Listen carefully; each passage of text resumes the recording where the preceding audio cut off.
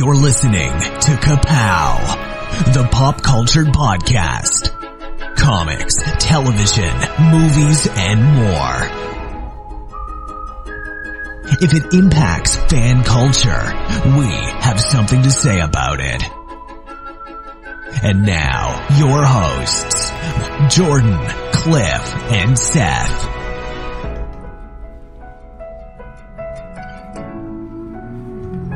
All right, everybody, no time to waste. It is 11:05, and we have a hard out at midnight because one of us has a normal job. My name is Jordan Lowe. I'm Cliff Barnes. Oh, we're all business, but we got a guest here tonight. He's back, people. We're going for the trifecta. Jesse Starcher. 3 episodes in a row. This is going to be a blast, guys. Thanks for having me back. Sure thing. The last 2 episodes, we've just done some fun, abnormal things. The fun's over. Fun's over. Back to business. Back to business. I don't think I've had a chance to sit down on a regular That should show be with our you guys. freaking slogan. The fun's over. Back to Welcome business. to Kapow. B2B, right on the back. Oh, my gosh. So Jesse joins us from the Source Material podcast on the Radulich and Broadcasting Network. We'll give you all the A lot of things info happening at over the there. end. Stay tuned to Jesse. Yeah. He does like 10, 12, Too many. 150 shows a week. Too many. All right, let's just get right into it. Let's talk some movies. Save Martha! Puny God. I'm just a kid from Brooklyn. I'm Batman. Kneel before Zod! On the roof!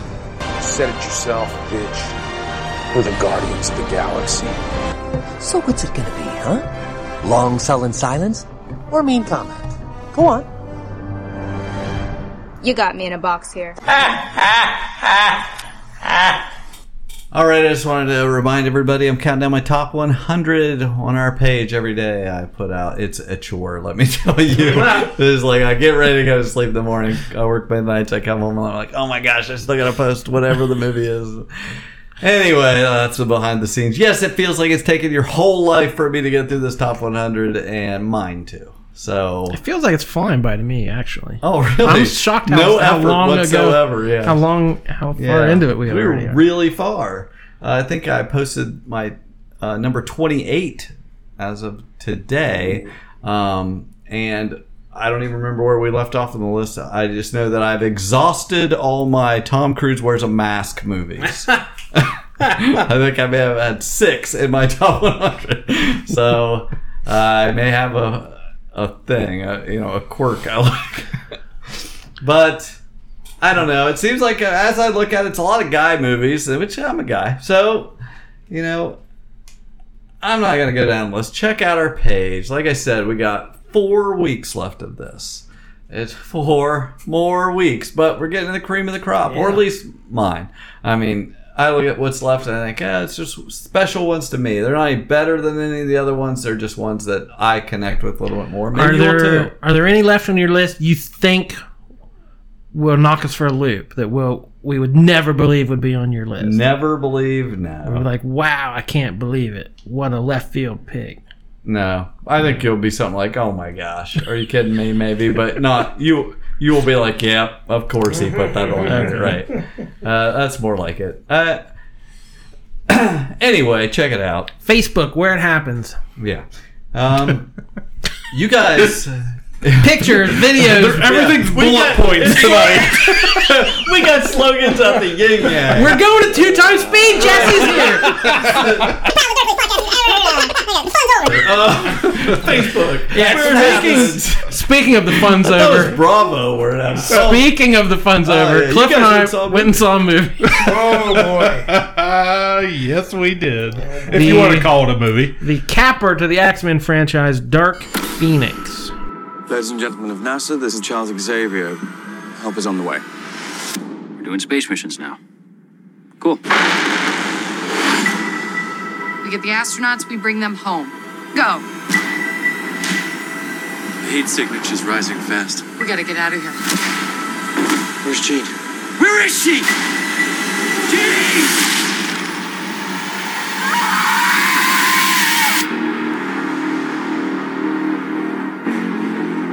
She should be dead. Did you hear what the kids are calling you? Phoenix. Hello, Jean.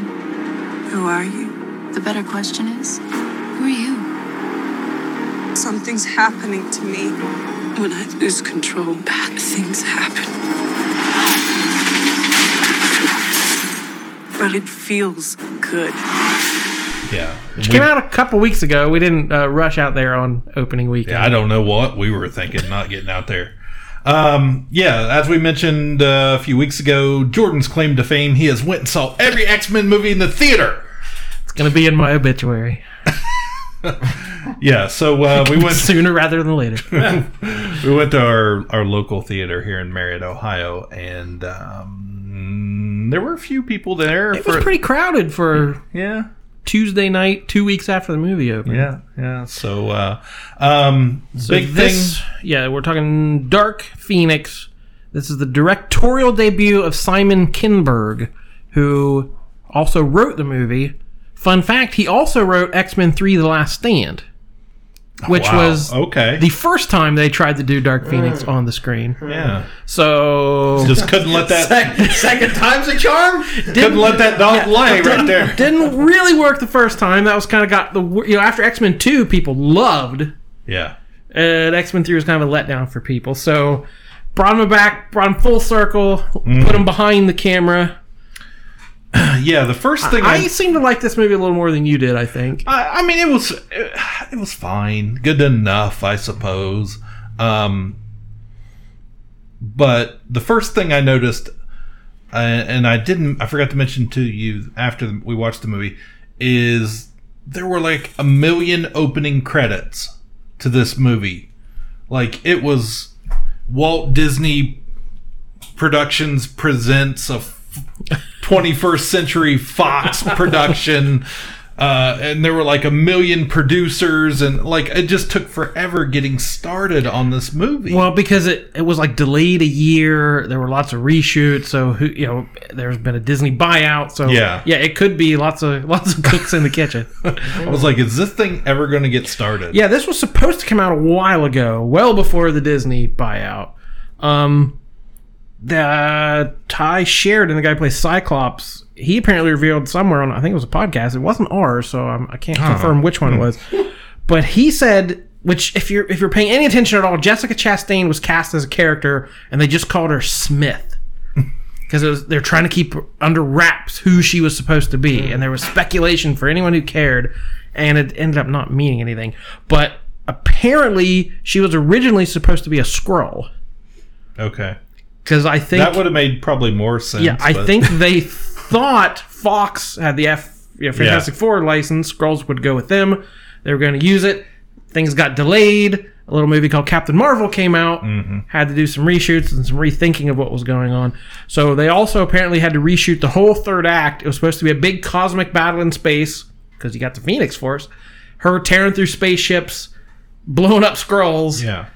And then Captain Marvel came out, like I said, stole their thunder a little bit. So they had to rethink and make it a little more small scale, which I'd read the director said he wanted it. He was very inspired by Logan. He wanted it to be more human and not super giant cosmic. He wanted it to be about one-on-one relationships and the character development, which I don't know if it quite hit that. But. Yeah, before we go any further, I'm just going to mention, just in case you're really into X-Men movies, we're probably at some point going to mention some spoilers in here too. So, you might. I'll try to be vague. Yeah, I'm probably going to mention spoilers. So, for instance, when they go up to save these astronauts in space, in the space shuttle, which I have to imagine, takes like a lot of propulsion to get into space. Sure, propulsion.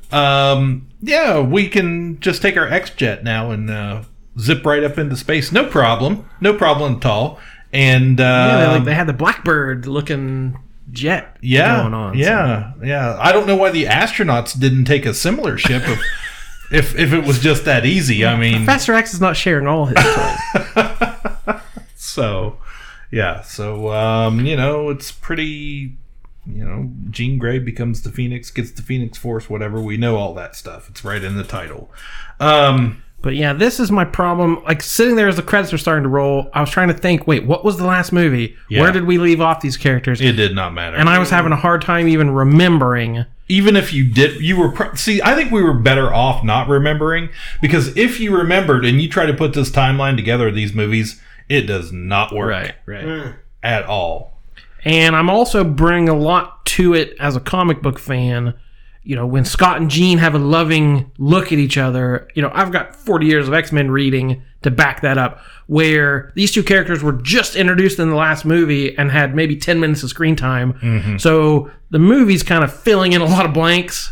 Yeah. If you just saw the movies, maybe you didn't have. I think you have to fill in the blanks for the movie in a lot of the situations. So, it also, we never really get the Phoenix established for this to be the dark version of that character. Mm-hmm. Like, she gets the power, she's turning evil. So yeah, so originally in the comics, doesn't Jean get the Phoenix Force in, like, the 1970s or something? Yeah, you guys just covered Dark Phoenix, didn't you? Yeah, she gets it. Oh, man, I know it's early in, like, issue 108, I want to say, or 101 to 108 was the Phoenix Saga.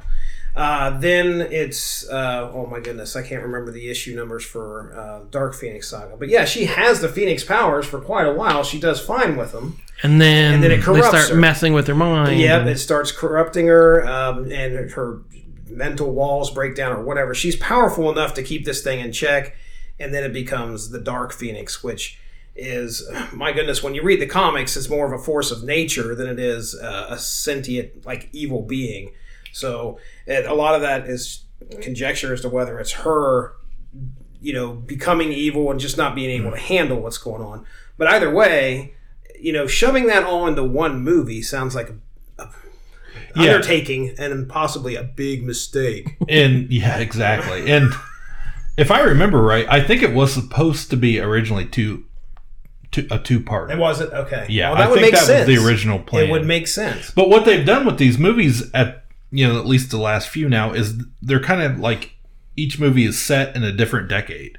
So if you remember, I think the last one was in the 80s. This one takes place in the 90s. And then you go to the original X-Men, which is around 2000-ish. Mm-hmm. So that's kind of what they're going with. But, you know, a lot of people mentioned the last couple of weeks how if this is 1992 and that original X-Men movie with Patrick Stewart and Sir Ian McKellen in 2000, somehow Professor X and Magneto haven't aged at all in like 3 decades. and then suddenly they're old men in the first movie. So yeah, well, they've changed the timeline, so anything can happen. Yeah.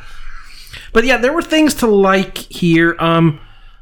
They kind of complicated Professor X's relationship with the students, and like, is everything, which they've done in the comics a lot, is everything he does, you know, he always thinks he's right and he's doing things for the right reason. This movie finally calls him out, like, you know, you're messing with people's heads. We're not saying you might be in the wrong here a little bit. Maybe you shouldn't have done this. So I like that they complicated that character. I thought the effects were good. This was some of the best use of the mutant powers I've seen on screen.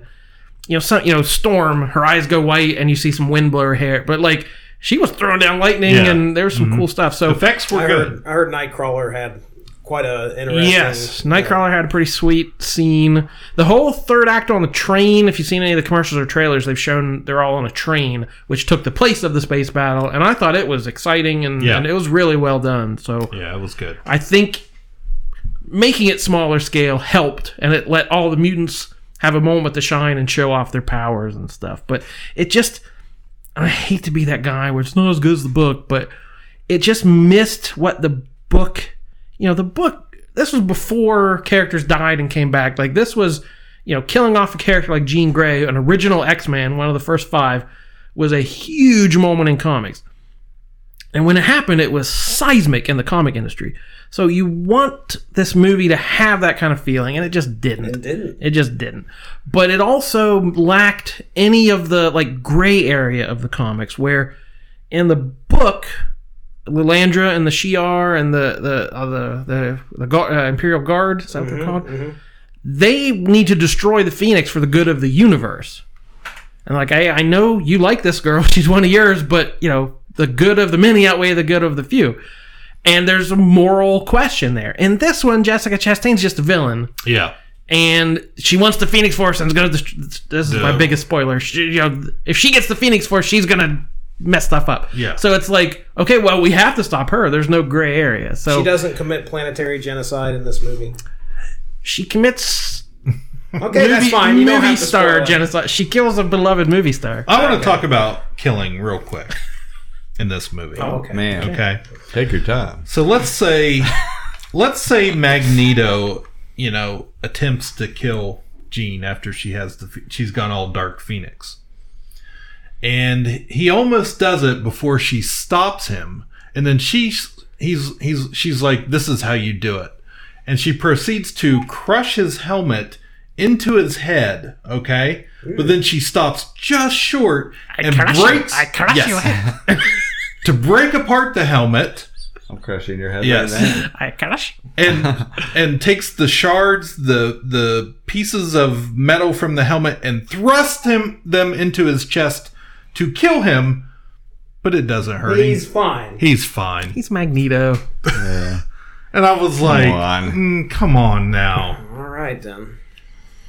But yeah, that Quicksilver, you know, I thought was going to be.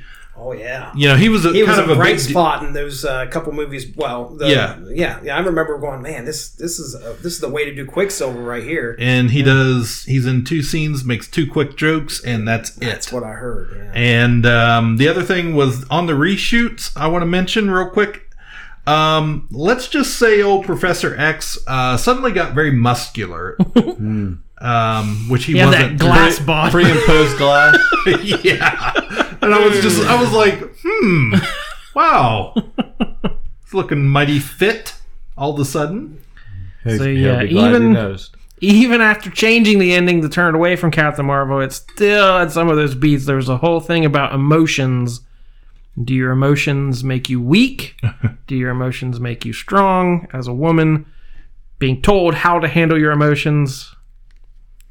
Me Too movements, wokeness, that kind of ending.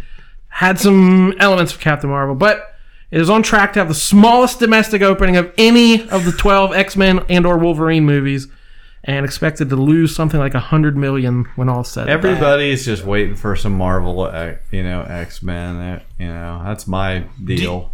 Do you want to see him in the movies, or would you? Do you think it would be a good idea? No, listen.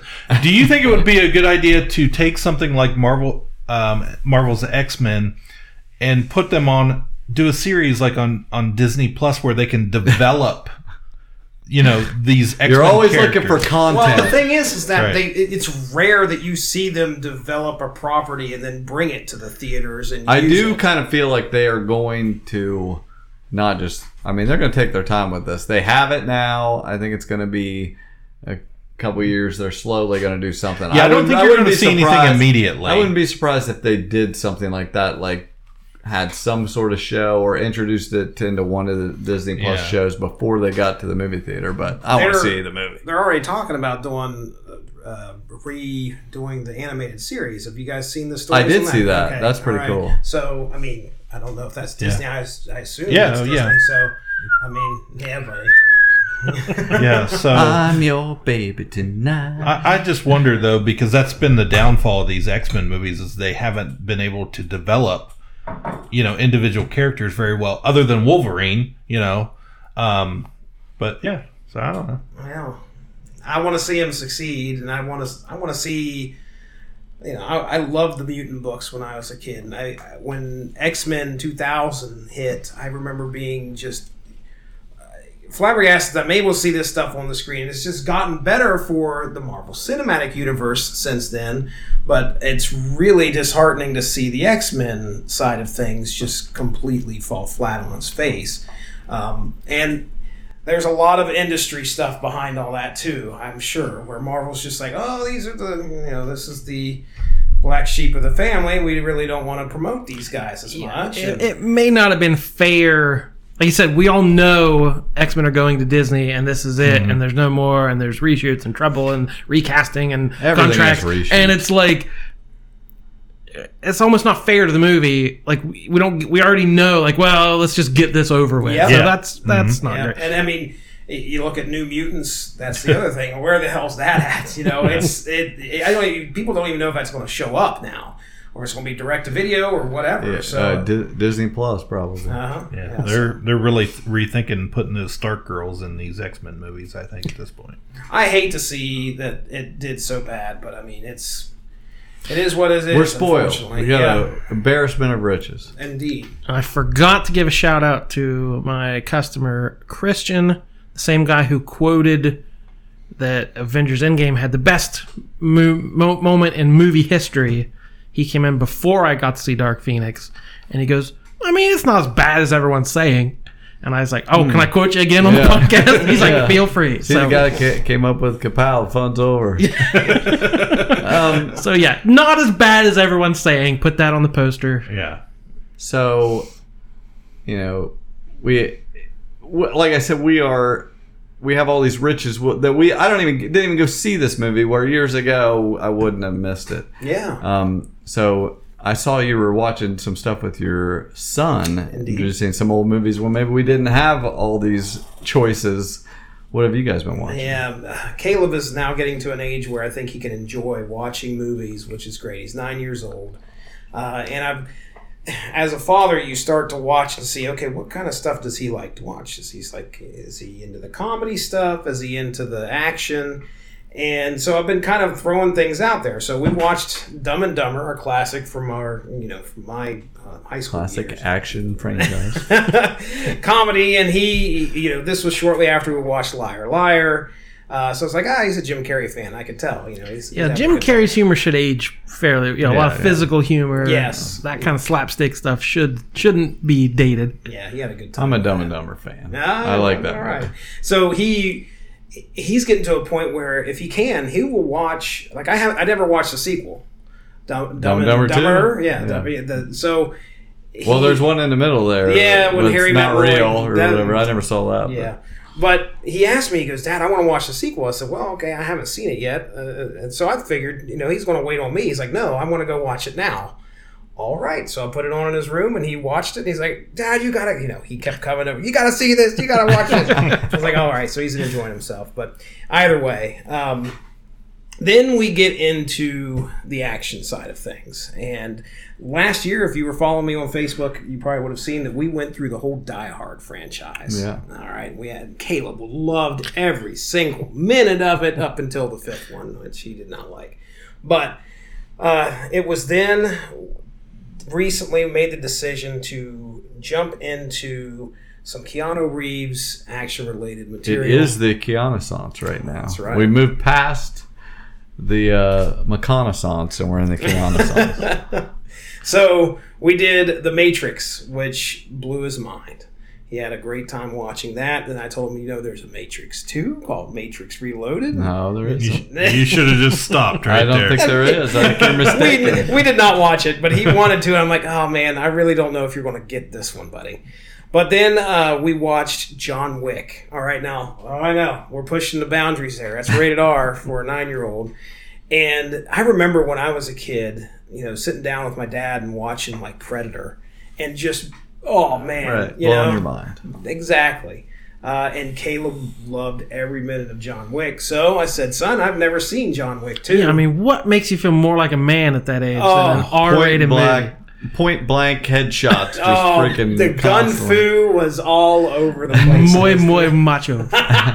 Like Ricardo Montalban. So we enjoyed John Wick 2 together. And then I was like, dude, there's a John Wick 3 out in theaters. And I flirted with the idea of taking him to go watch it because he handled it really well. He had a good time. Yeah. But yeah, we've been enjoying ourselves here. Like finally getting into that age where I can kind of bond with him. It's the golden years, man. I love sharing these movies with my son. It's just like, and I've developed. He has this the same taste as me. It's like I love that he recommends movies that I've recommended to him. I was like, that's right. Yeah. I've trained him. So this is your chance. I love it. Hey, we have a big, famous thing we do here on Kapow. I mean, it's talked about all over the place. Where we... It is known. We induct... It is known. We induct famous artists into our Kapow canon with the only job they've ever done. And Jesse's brought us one to do today, so let's do it. One job forever? Look, I have one job on this lousy ship. It's stupid, but I'm gonna do it, okay? You tossers! You had one job to do! All right. We sometimes struggle with this segment because one of us will bring an idea or one of us, I don't really. So this is not neutral ground. None of us know the name that Jesse's going to say. It is. This is going to be interesting. So if it's terrible, we know who to blame. Here's the problem.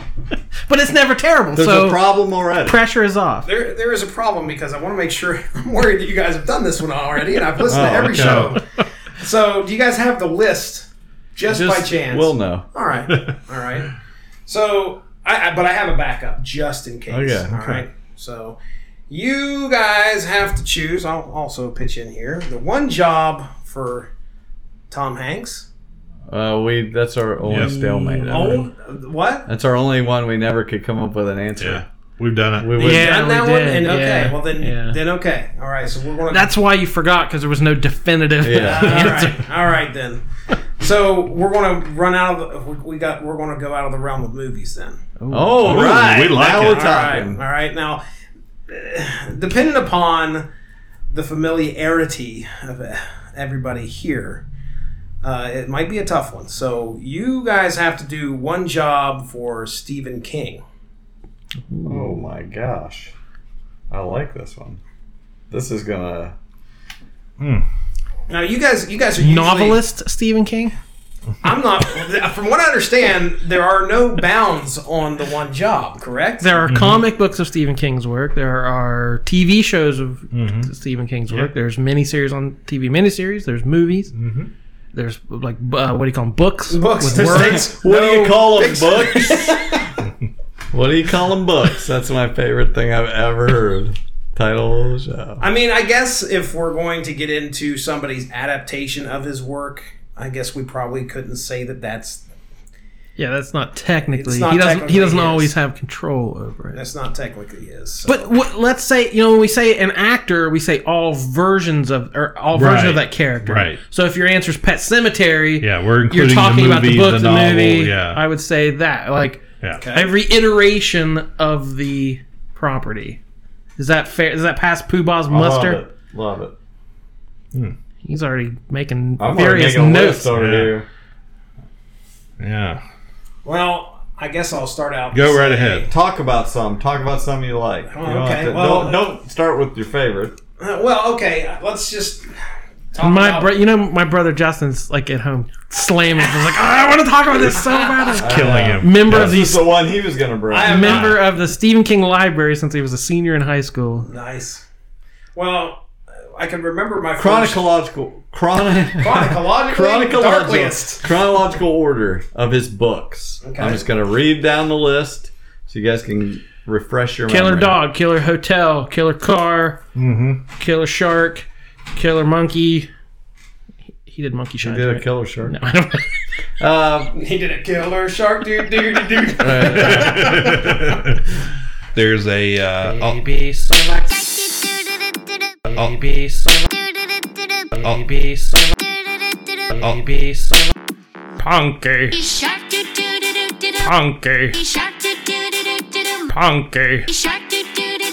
Punky.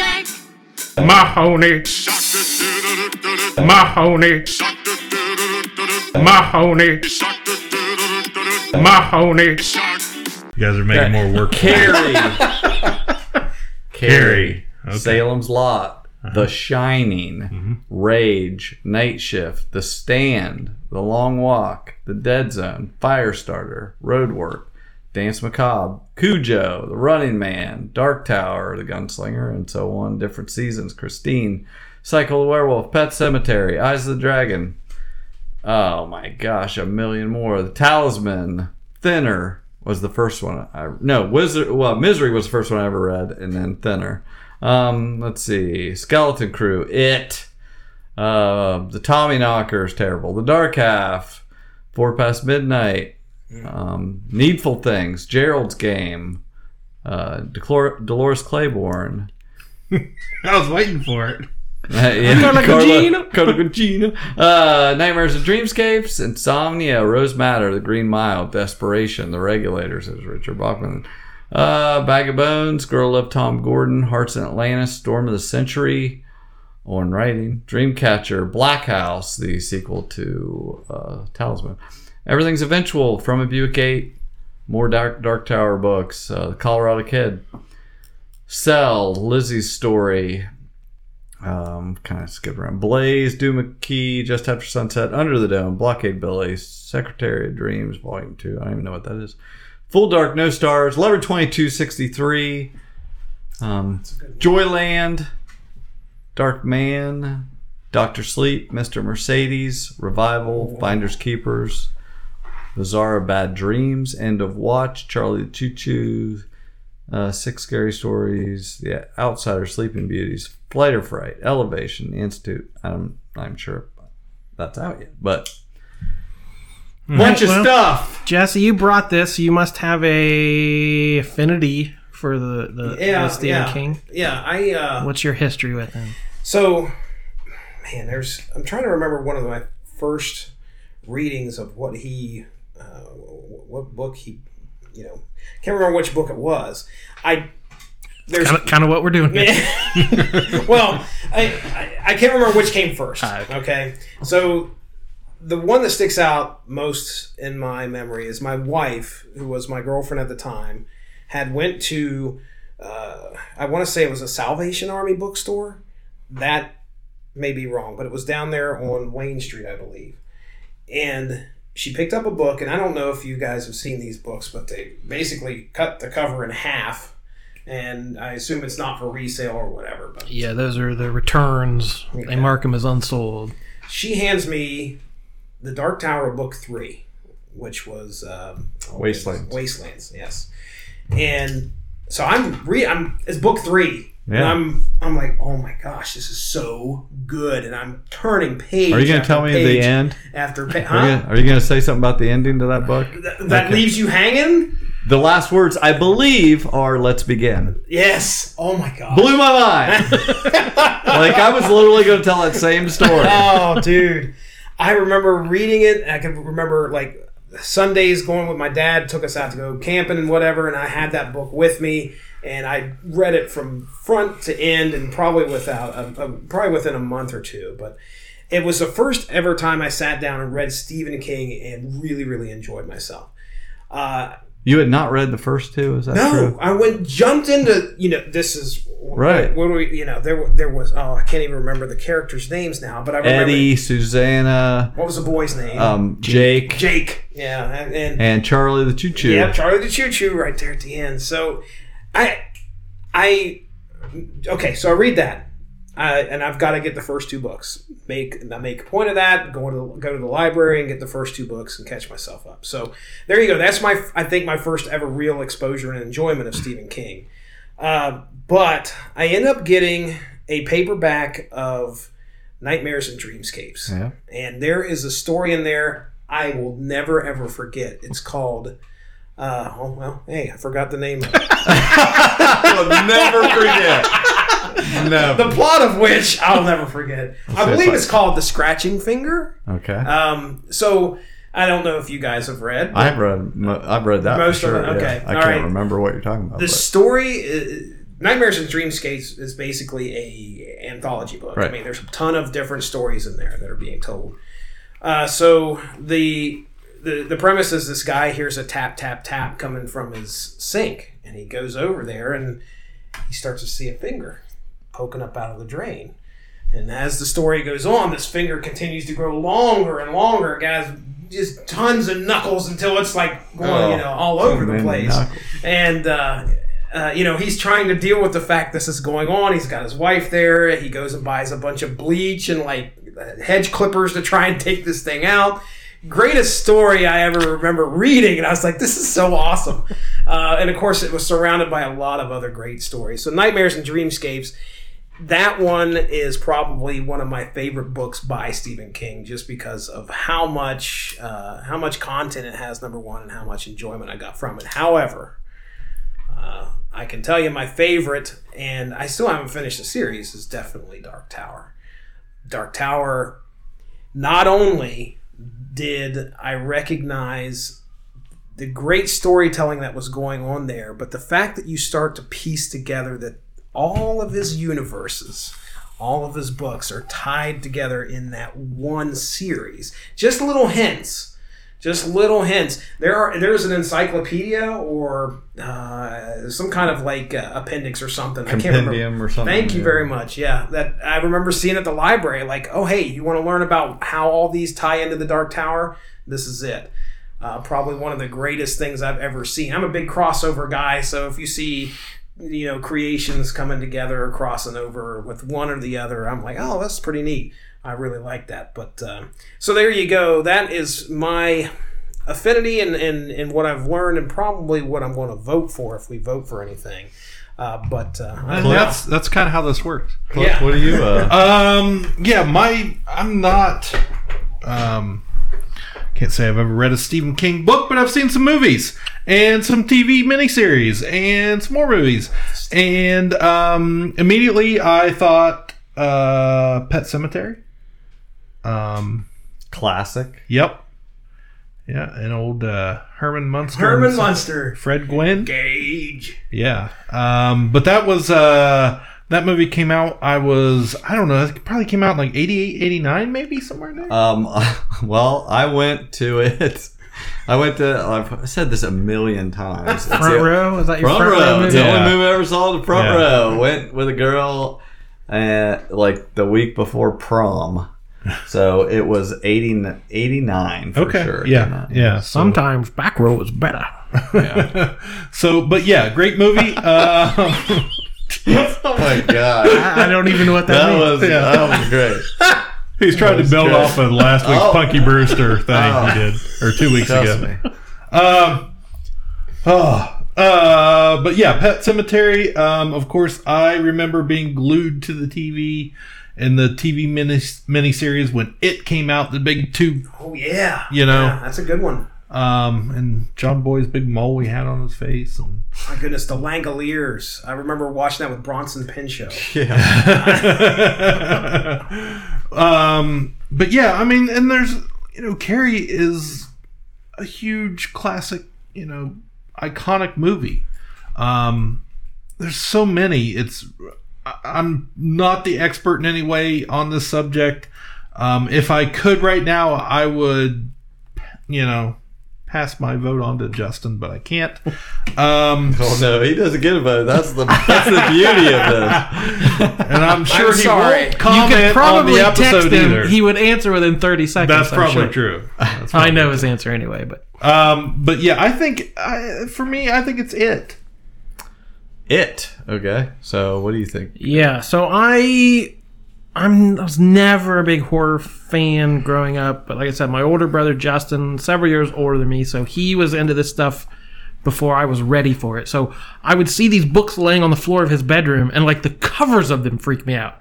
Like he had the cover to The Stand had like an angel and a demon fighting with sword. Like the demon had a big sickle and the angel had a sword. I was like, that looks scary. And you see the fingers reaching out of the storm drain, these big green, like a knuckles. So many knuckles. I'll tell you, Stephen King loves knuckles. Knuckles. So if I've ever said anything, it's that Stephen King loves knuckles. I remember 4th or 5th grade walking around into one of my reading class or whatever. Some dude had The Stand. He was reading The Stand like casual. That thing looks like it weighs 5 to 10 pounds paperback. Take up your whole backpack. It's huge. It's a good book. So Justin may deny this story, but from what I always heard, when he was in the middle of reading it, my mother was in the basement ironing. And when you think the iron hits the ironing board, he's making the motion right now, her guys. It makes kind of a rhythmic sound. And the story I heard is it sounded like something crawling up the steps.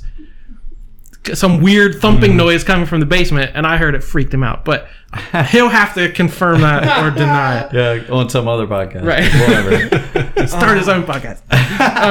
Refuting us. Let me jump in one more time here, Sure, real quick. I think it was first year of high school. I was reading 4 Past Midnight. I believe there's a story in there called The Sundial. All right, this is a story about this guy who gets a camera and he continues to take pictures, and he can't, it's not taking pictures right. But he notices that as the more pictures he takes, it's like a Polaroid, it gets more clear and more clear until he realizes it's like this dog getting ready to come out of the picture. I mean, of course, he can't believe that. That's not going to happen until it actually happens. Well, I read that, and I was walking down the street one day at my house, and I'm like out in the country, and all of a sudden, it's going through my head, and a damn dog runs up and just starts barking at me, scared the ever-living crap out of me. So his writing... Well, our world is part of the Dark Tower universe, so it's all tied together. You're a character in his this writing world. could get to you. I mean, it could. I don't blame Justin. The Shining's probably my favorite movie adaptation of his, but he's kind of disowned it, and it's different from the book. Oh, yeah. 11/22/63, Jesse, I would definitely recommend that for you. The time travel story. I've watched it. I haven't read it. It's an excellent book, but I wouldn't call it kind of his typical story. It's kind of an abnormal kind of Stephen King story. I even gave it to my mom to read, and she's definitely not a horror person because I thought she would like the time travel aspect. On writing, I kind of forgot that one until you mentioned. I was an English major in college, and every semester we were assigned these books about how to write and how to construct sentences and how to engage an audience, and they're all terrible. I never learned anything from a book about how to write. Ever. And then I read that, and it clicked with, there's so much good stuff in that book. It's not about formatting and technique. It's about the thought process and what it takes to be a writer and the mindset of a writer. And that book was amazing. That's the best book I probably read in college. The Stand might be his best written book. That, like I said, it's a brick. It's 900 pounds, but it goes really fast and it's super engaging, and the writing is excellent. Another miniseries that came out on TV. And a good miniseries. It's happening again. But I can't vote against The Dark Tower. I've read every book in the series. You're still waiting to play that game, aren't you? Play the game. The Dark Tower. Oh, yes. That's hidden in the closet somewhere. That's Justin's another thing I wasn't allowed to play. He's probably got up in Cleveland now. Board game? Or Yeah. Okay, all right. Yeah. It was a game from the 80s my brother owned that Jared and I were not allowed to touch. It was not affiliated with Stephen King, but it was called The Dark Tower. I was like, wait. All right. So this is the one where the movie is a knock against it. Mm-hmm. The movie was not great, but yeah, Dark Tower for me is it. It's fantasy, it's horror, it's exciting. Like I said, Have you forgotten the face of your father? Is that how it goes? Yeah, something like that. I do not. I'm not gonna do that. Yeah. I was gonna power through on the Gunslinger Credo, but I don't want to let I'm not anybody gonna down. embarrass myself. Yeah, same here. So yeah, to me, it's Dark Tower for sure. Wizard and Glass is my favorite of the book. The flashback story, Volume 4. Okay. Let's see. I'll list some of my faves. I also like 11/22/63. In fact, I think I suggested it to Jordan to read. The Hulu series. I think with Cliff's favorite His guy. favorite. I like the Dark Half. I think was the name of it. That was a good book. I like Joyland. Was just a paperback he came out with. It was 8 years ago, maybe. I know they're making a series about it too, but it's like there's a summer read if you ever want one. I love one of the 4 stories in one of his collections. I think the Bachman books, or different seasons, maybe it was it, but The Long Walk. I love that story. It's like a reality show, basically. All these guys, like 15 or 16 years old, have to just walk, and whoever the last one alive is wins. Somebody's going to make a show about this at some point, or it's going to be a movie. I mean, it was just great. I love it. Pet Sematary is a classic. It's one of his best books. I'm not too keen on the movie, and I didn't see the new one, but it's not like getting a bunch of rave reviews. Misery is a killer book. It's the first one I read. Made me fall in love with Stephen King books, so it means a lot to me. And the movie is great. It's probably the best adaptation that there has been of any of his works. And has already appeared on the Poobah's Top 100. Yes, it has. Just recently, too. Yeah, it's in the top 50 for sure. I'm your number one fan. There is nothing to worry about. You're gonna be just fine. I'll take good care of you.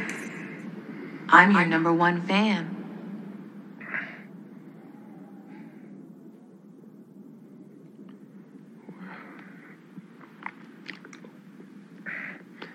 Where? We're just outside Silver Creek.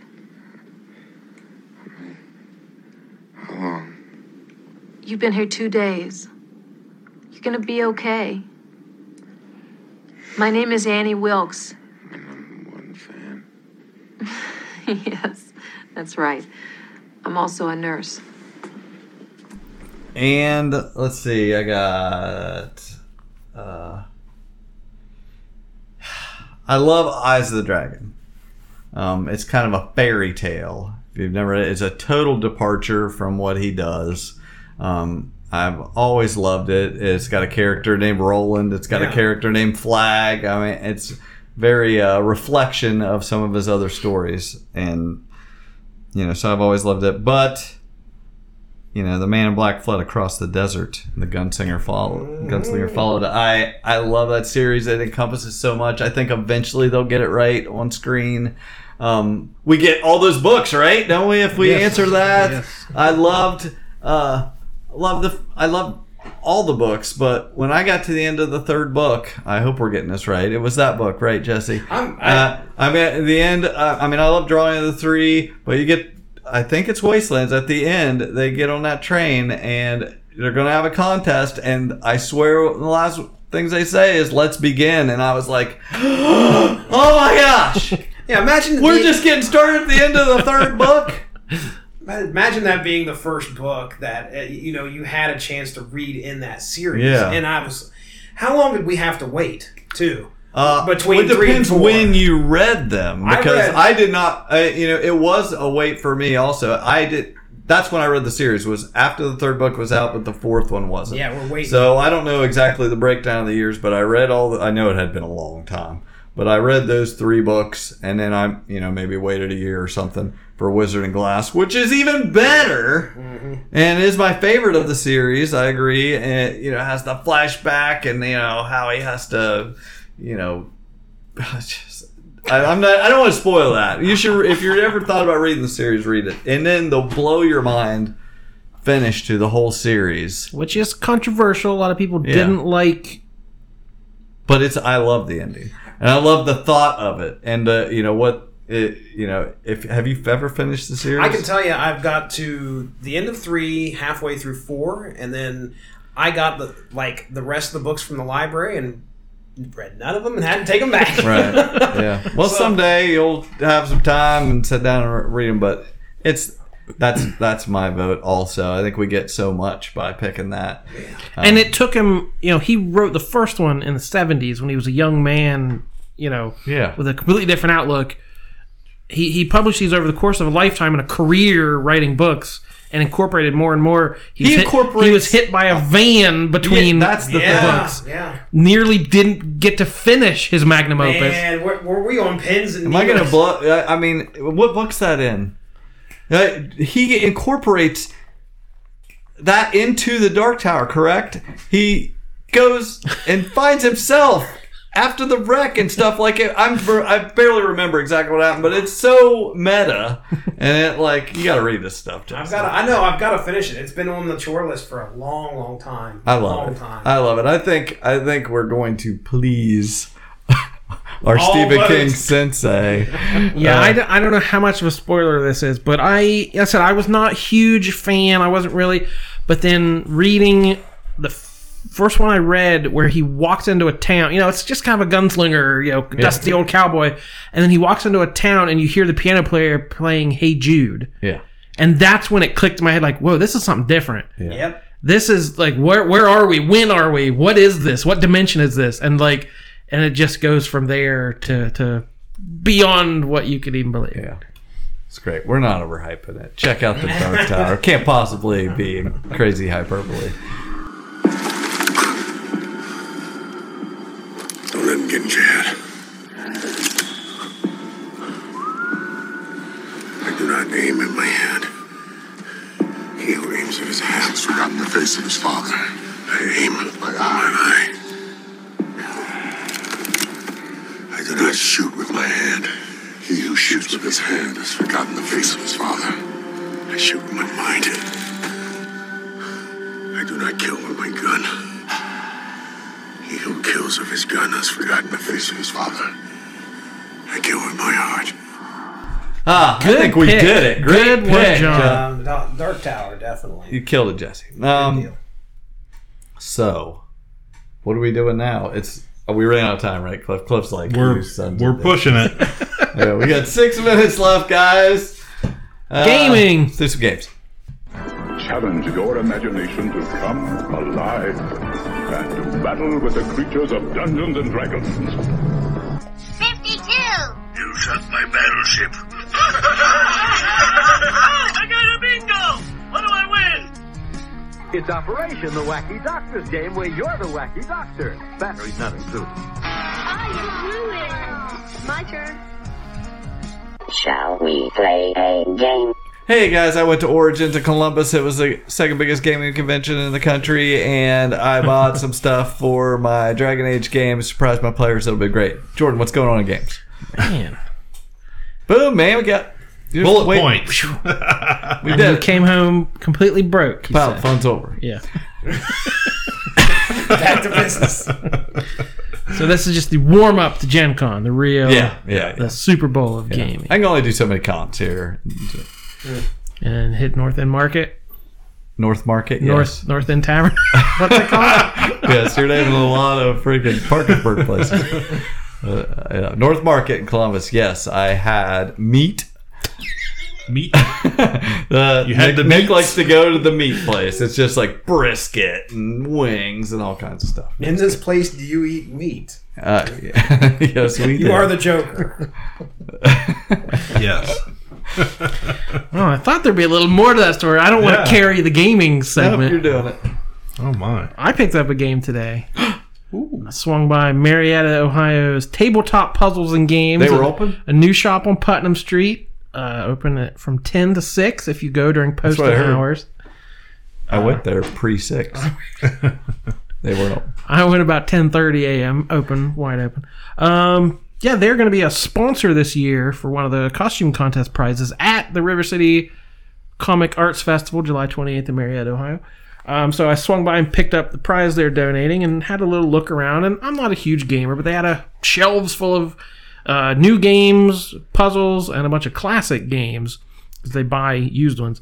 And I found a copy of Pit, a Parker Brothers game. It was copyright 1919. So a 100-year-old game. This game, my family has played this game my entire life. Is anyone familiar with it at all? I vaguely remember playing it a long time ago, but we didn't play it very often. It's basically you put a bell in the middle of the table, and it's the simplest game in the world to learn. It's basically like trading. Yeah. There's each hand, however many people are playing, you get that many cards of wheat and corn and flax and barley. So you get a random hand, and then somebody dings the bell, and the trading floor opens. So you're trying to get a hand of all the one suit. It's like 2. I need 2. You got 2? Give me 2, 2, 3, 3. I'll trade 3. So it's just a really quick game of trading, and then you get mad at that people hand you the same 2 corn back and forth, and you're like, stop it! So the pressure just rises and rises, and you end up screaming at each other until somebody slams the bell. Everyone throws their cards down and starts yelling. It's like advanced spoons. Yeah, I was going to say, I hate spoons. I hate it. Gosh, you could ask my daughter, you want to play spoons? No, I do not want to play spoons.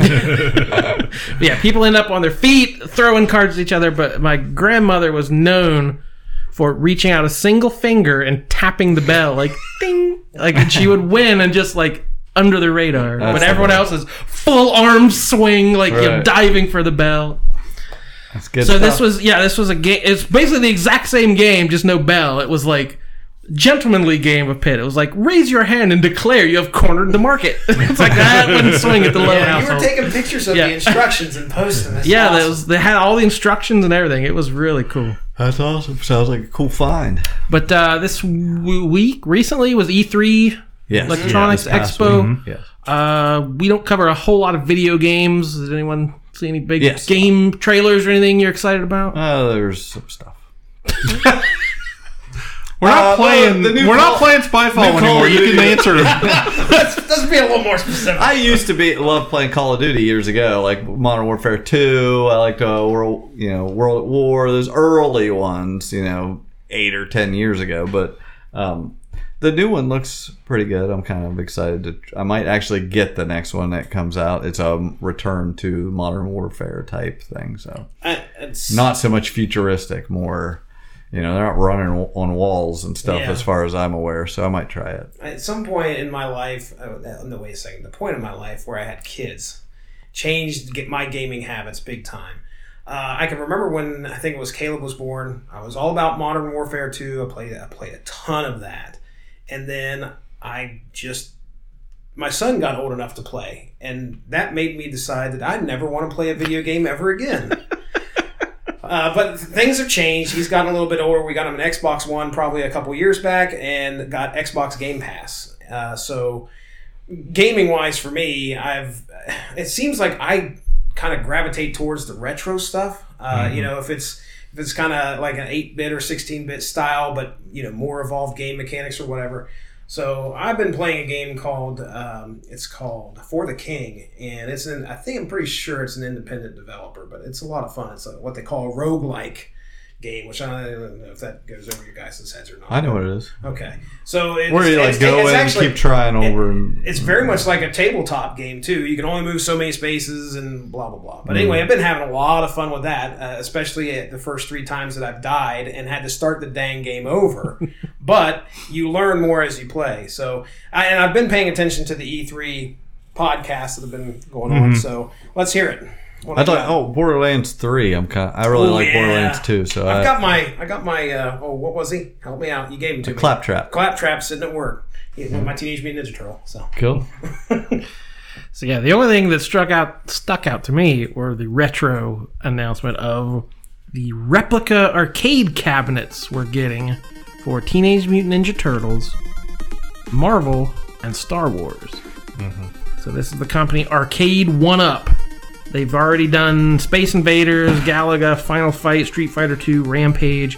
So they're not full size, they're like 3/4 scale, so they're not quite 4 feet tall. So yeah, you can purchase like an extra stand, I think, that can go underneath it if you want it to go up. Yeah. The only thing is that you remember TMNT. You remember the fun you had playing 4 people. It was a blast. You walk in there, you pop. It'd be tough to get 4 the people X-Men around game. That's exactly right. I'm thinking that there might be some space issues, but there's going to be 4 players. You can play 4 players on this thing. Yeah, and being a little kid looking up at an arcade cabinet, you remember them probably a lot bigger than they are. Yes, so sir. if you're Getting now up on the bar stool or whatever, now you're towering over them, like pushing the buttons. But it has all the original decals and all the components, so it looks like the original. It's just a little bit smaller, but probably easier to fit in your living room or your den. You assemble them yourself, basically like IKEA furniture. It comes in a flat box and you assemble them. And the older ones have ranged in price between $250 to $300. So expensive for one game, but I think pretty reasonable for a whole cabinet. If I had the money, I'd blow it on it just so I could be like washing dishes or something and hear Teenage Mutant Ninja Turtle, hear that theme song hit on that game. So the TMNT cabinet features 2 games, and it's the first one to have all 4 player controls, so you get all 4 from the original. The 1989 original TMNT game and 1991's Turtles in Time. Mm-hmm. It's estimated that one will be about $350 because you're getting a little bit more, extra controller. The Marvel Superheroes has 3 games in it and only 2 player controls. It's got the Capcom fighting game Marvel Superheroes, which I had never played. Me and Ronnie did a commentary over Wolverine's playthrough on that. So if you go to YouTube, you can find that. And they played it on the very easy level. Very easy. Thanos had no chance. And it has the X-Men fighting game Children of the Atom. That's an old school, I think 89, I want to say. Yeah, so and I think we actually did a playthrough commentary on that one too. Wow. And The Punisher is the third game. Now that one I've never seen in the arcade. I can remember the Nintendo game. I did an image search and it looked kind of like side scroller, like so. Yeah, No? the first two looked like kind of Street Fighter, Mortal Kombat, just kind of fighting games. Punisher looked more like Double Dragon. Like that kind of thing. All right. So I was shocked it does not include the X-Men game from 1992. Yeah, the classic everyone remembers. That's the first thing I was thinking. That's what I assumed it was, but it's not. So this one, they're saying it'll be about $300. And then they announced the Star Wars. We're going to get 3 games, the Atari versions of Star Wars, Empire Strikes Back, and Return of the Jedi, featuring the signature X-Wing pilot controller from the original cabinet. And they're calling this one, quote, under $500. So $499. So you guys have played that game where you're piloting the X-Wing? I remember sitting down in the cabinet playing it. Oh, I just love that stuff. Yeah. I always wanted one. Well, now under $500, it's yours. I don't want the stand up. You gotta. Number one, you gotta. Well, it's so short. You can like get a beanbag probably. Yeah, I need to be in my ship. Yeah, I think the other Star Wars thing I saw, Lego Star Wars is coming out for like the entire Skywalker saga. Yeah, now Nick and I were talking about it because when he was younger, I mean, we played the heck out of those games. Yes. When they came out, that was something that was fun for me and him. It was easy enough that a child could play it, and you're just going, do it. Yeah. Just great. Collecting those coins or whatever, just at the top of the screen, just, it's, as Cliff would say, a wonderful experience. That's right. So that's what I remember. My son was, about the same age too at that time, and we played a lot of that. So I mean, nobody had to be good. It was just great. Just I mean, I really loved doing that. I have great memories of that. So we kind of talked about like, are we going to play this game together? Yeah. So my understanding is the older versions of the individual movies are going to stay the same. Oh yeah, they're going to be in it. Oh, cool. And then they're just going to add to that. Yeah. So yeah, I think that when Nick was telling me that the one for The Force Awakens that they came out with was just that movie, and everybody complained, but this was going to have all the movies apparently in some form. So probably pretty cool. Probably get that one. Next year's going to be the big announcements. I think next year's E3 is going to be big. There's going to be some PS5 and things like that. Yeah, the consoles. They were. Yeah, those people didn't show up this year. Really, there wasn't like, on the floor wasn't Microsoft and PlayStation stuff. They had like a Microsoft event or whatever. But next year's going to be bigger. Right. So, do you guys want to talk about something else? I think that about wraps it up. Does it. We did it. A lot of stuff has come out on streaming lately that we'll get to later. Yeah. TV, we're kind of a holding pattern for the summer. Big Brother's coming. There's no Riverdale, but there's always something worth watching. We got more movies to watch, more Top 100 on Facebook, more always coming at you from comic book world, the movie world, the pop culture world.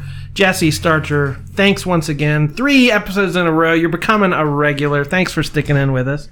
Absolutely. Ladies and gentlemen, thank you very much for having me, Kapow. I appreciate it. Let us know. Plug away, my friend. I shall plug right here. Here we go. Ladies and gentlemen, go give the Rattleage in Broadcasting Network Facebook page a like to stay up on top of all the great podcasts that we have to offer. We talk comics, we talk wrestling, we talk music, we talk TV, all sorts of fun stuff. I'm keeping them short here. Let's get the heck out of here. I hear you. I never think to plug my stuff until we have a guest in here that plugs his stuff. So, Asylum Comics, 212 3rd Street in Marietta. Come by a comic. River City Comic Arts Festival coming up in July. Very soon. lowwords.wordpress.com. SoProComics.com. We got a whole bunch of kid-friendly comics coming at you soon this summer. Thank you. My name is Jordan Lowe. I'm Cliff Barnes. I'm Seth. Bye forever. Thank God. Kapow, the Pop Culture Podcast, is intended for entertainment and information purposes only. Sounds, music, and clips played during the podcast are property of copyright holders. All original content is property of www.udownwithkpp.com. You act like you know it so well. KPP.com. I know his NPR voice. Oh, man. It is weird to hear it in one speed because I don't think I've ever. That's hilarious. I have never. We probably sound like we're drunk. Seriously, when I've started podcasts and I've always had them at 2. It was so cool. A couple days ago, Kira was. What was I doing? I hopped on Spotify for something. I'm looking down at it, and the way Spotify works, if you don't have a family plan, you can't use it if somebody else is using it. So it'll pop up there and say, "Oh, somebody's using it."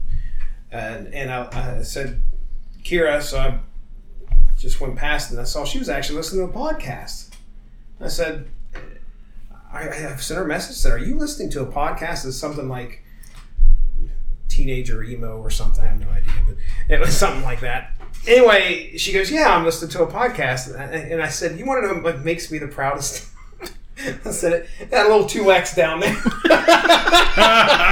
She's listening at 2 speed. So I go in there today. I said, "You listen to that podcast again?" Because she was sitting there braiding, and it was, there was a podcast going. But it sounded awful slow to me. And I said, she goes, "Yeah, I had to put it back down to 1X, Dad. You can't be too proud of me." I was like, "All right." That's funny. That is 2X speed. Crazy. Oh, we did it. That was a long. What? Putting in the drop? Yeah, somebody else. You gave him 45 seconds. I know. I went on. I could see his eyes moving. He's looking for it. One job. If he does the opening again like he did earlier, it'd be great. For educational and informational use only. Sounds, clips, and music heard are property of respective owners. All other copyright KPP. Oh, you took a leap you shouldn't have took. You can't climb back up there. You thought, "I've got this." Let me go.